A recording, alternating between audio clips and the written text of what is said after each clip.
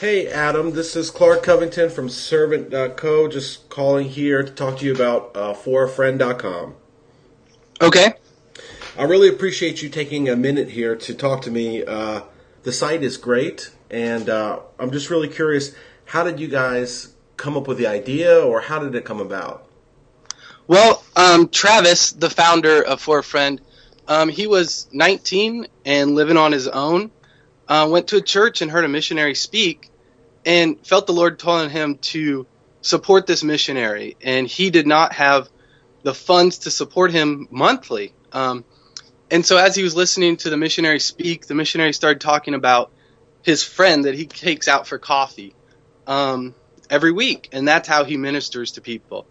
And Travis said he felt the Lord telling him, you can afford those cups of coffee, now find a way to do it.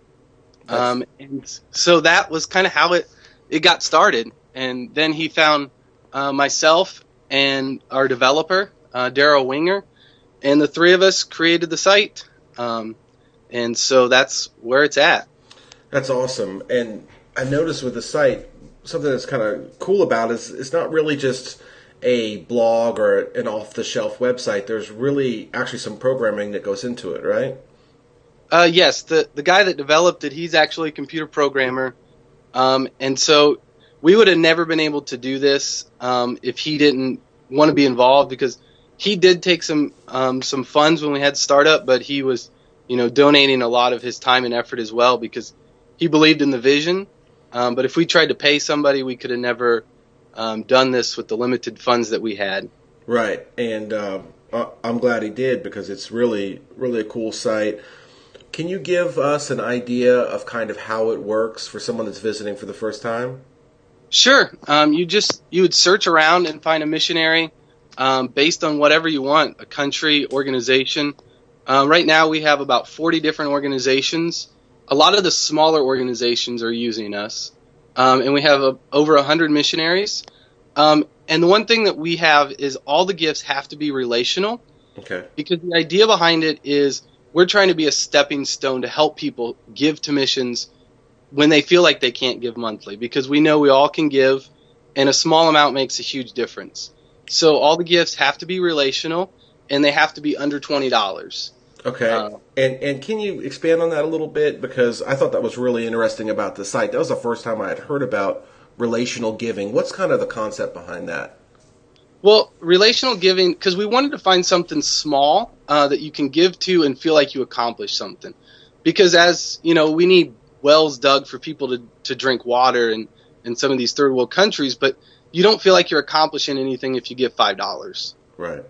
So what we wanted to do was something that you can do that has this $5 is making a total difference. So that could be a cup of coffee, that could be a pizza, that can be a tank of gas, that could be toys for children. We don't limit what that is. We just want it to be relational.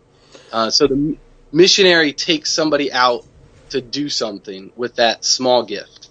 And do the missionaries have the ability to kind of plug in what gifts or things they need that are relational? Yes.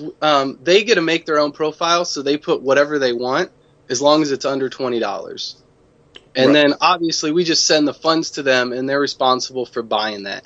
So there is a little bit of discrepancy in there. If they list they want a cup of coffee, but then they take someone out and that person wants tea, we've given them the funds to do that. And we've asked the missionaries, whatever you do, respond back to the giver and let them know. Because that's the other thing, we wanted the giver to feel like they were a part of the gift. So as the missionary goes out and does this relational ministry, we hope that they would respond back to the giver with an email saying, hey, it took Johnny out for a cup of coffee, and here's what happened. And is that, I'm a young guy in my 30s. I think you're pretty young too, right? Yeah, I'm also in my 30s. Okay, so is that something kind of with our generation where we want to feel some kind of connection to what we're giving? I believe so. That was because we're hoping that people would learn how to give. And so we're hoping that as that relationship is built, then maybe in the future, when you do get a full-time job or something that you can support monthly, then you have a relationship with the missionary versus just somebody that used to go to your church or that your church sponsors. Right. And have you gotten any feedback from the missionaries? I mean, what do they think about the system? Yeah, at first we had a lot of them wanting, putting on their $20 gifts because they're all about, like, they need the money to support whatever they are. But as time rolled, a lot of them started to realize that it's not necessarily about getting a lot of money to support them because they have other supporters. We're not trying to take those away. We're trying to help build future supporters. And also, the missionaries enjoyed that interaction because sometimes they don't get that. And we had one missionary that said they really enjoyed the fact that they could say thank you in a personal way because they said when they go to write their thank you letters to their supporters, they have 50 supporters and they have to write a quarterly newsletter. It's hard to do that, where if someone gave them a cup of coffee, they can say, hey, just a few sentences and thank you. And that's a lot easier. So. And that's really interesting because you're right. I mean, from what I've seen, traditionally, missionaries are kind of out on their own, and then they're sending this newsletter that has to be addressed to a broad base of supporters. Do you feel like there's any one area that surprised you when you built the site, seeing missionaries come on? I know I was kind of surprised seeing there was, I think, a Middle East section on there. No, we haven't. And the one thing that we took into effect was a security of the missionaries, because the one missionary that spoke to Travis that gave him this idea is in a closed country. Okay. And so that was one of our highest priorities from the very beginning, because those are the missionaries that also feel the most lost because they don't. Because I had a friend that went to the Middle East and he couldn't tell me where he went. And so I was afraid to send him emails because I was afraid of what to say. Right. And that's really interesting because they could be persecuted. Literally, they could be tried and jailed if people find out that they're even Christian, right? Exactly. So a few things that we've done on our site is, one, when you send your gift, you also send an email, or you could just send a note of encouragement without any financial gift. And if they're in a closed country, we have filters on our website that would sort out words that should not be said. Okay. So, if you can't say Jesus, we would change that to like bro. Right. So whatever leaves our servers, the email gets filtered. So the missionary is safe in that aspect. We also ask them to change their name or not put their country if they don't feel comfortable with that. So you'll see some on the website that may have funny names or their country's not listed. We put a little padlock by their name so you know that they're from a closed country. If you're looking for somebody to give a little extra support to that may not get it as much, we're hoping that, draws those people out. And speaking of that, I mean, for those missionaries and the others of the website, what have you seen a typical term? Like, how long are they spending on a given mission? Most of these missionaries are full-time missionaries. We've had a few that told us they were going out for part-time, like 6 months or a year. And we've just asked that they take their profile down when they're no longer a missionary. Okay. And another neat thing I noticed on the website was it looks like you guys are doing the Amazon Smile program. Yeah. That's really cool. I just heard about that. So people can buy stuff on Amazon and a portion goes to the missionary or to you guys, or how does that work? Right now it goes to us because what we've chosen to do from the very beginning when we built this site was if you donate to the missionary, 100% of that money goes to the missionary. We don't take anything off, and we pay for the credit card processing. Right. And we pay for web hosting. Right. So you guys have needs. Yeah, so when you do give, you can give an extra 5 or 10% to us, which we found most people are, but not everybody. Okay. So like if I bought, you're saying if I donated on the site? Yeah, when you go through it, if you give to a missionary, say you're giving them a cup of coffee that costs $3.50, we'll ask if you would donate extra to us. Okay. To pay our web hosting and to pay our credit card processing. But like I said, you don't have to. So that's how we make our money, was from the donations as well. And then also, like I said, we're doing things like the Amazon Smile.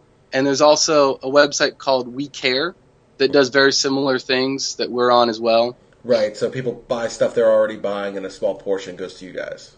Yeah.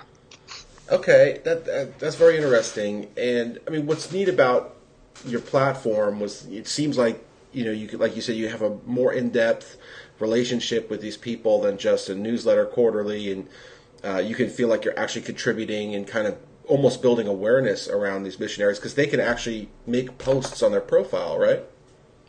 Yeah, we also try to integrate like social media. So we have a little site that they can put updates just on their site, or they can also link it to their Facebook or Twitter account so that those updates get populated. Because again, we're trying to find a place that you could go find a missionary, especially some of those in a closed country. You know, they may not want to have a social media site, but they might want a place that they can put little updates. Yeah, and it's, from building this site, what I've noticed in my brief amount of time looking for missionaries is that typically there's kind of that organization that you have to go through to reach the actual missionaries, and what you guys seem to be doing is allowing kind of that middleman to be cut out and people to directly reach people doing God's work. Exactly. Where do you see the site going? Where are you guys praying for the site to go? I mean, what would you love to see?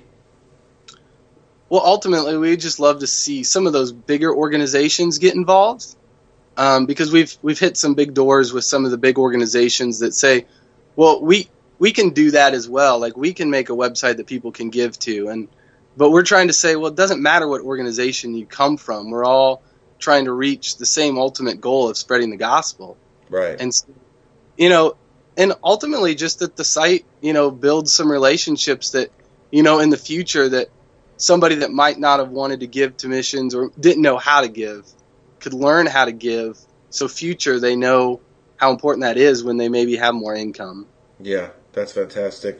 And for people listening, how could they support you guys? How could they help you guys out? By just going onto the website and supporting a missionary. Obviously, that was what we really want. But if they want to support us as well, we have a profile on the site that they can give to as well, which would support our credit card processing or web developing. We have a few gifts on there as well. Okay, wonderful, Adam. Well, I really appreciate you taking the time. It's an awesome site, and I'm really excited for what's to come for you guys. Well, thanks. Okay, thank you.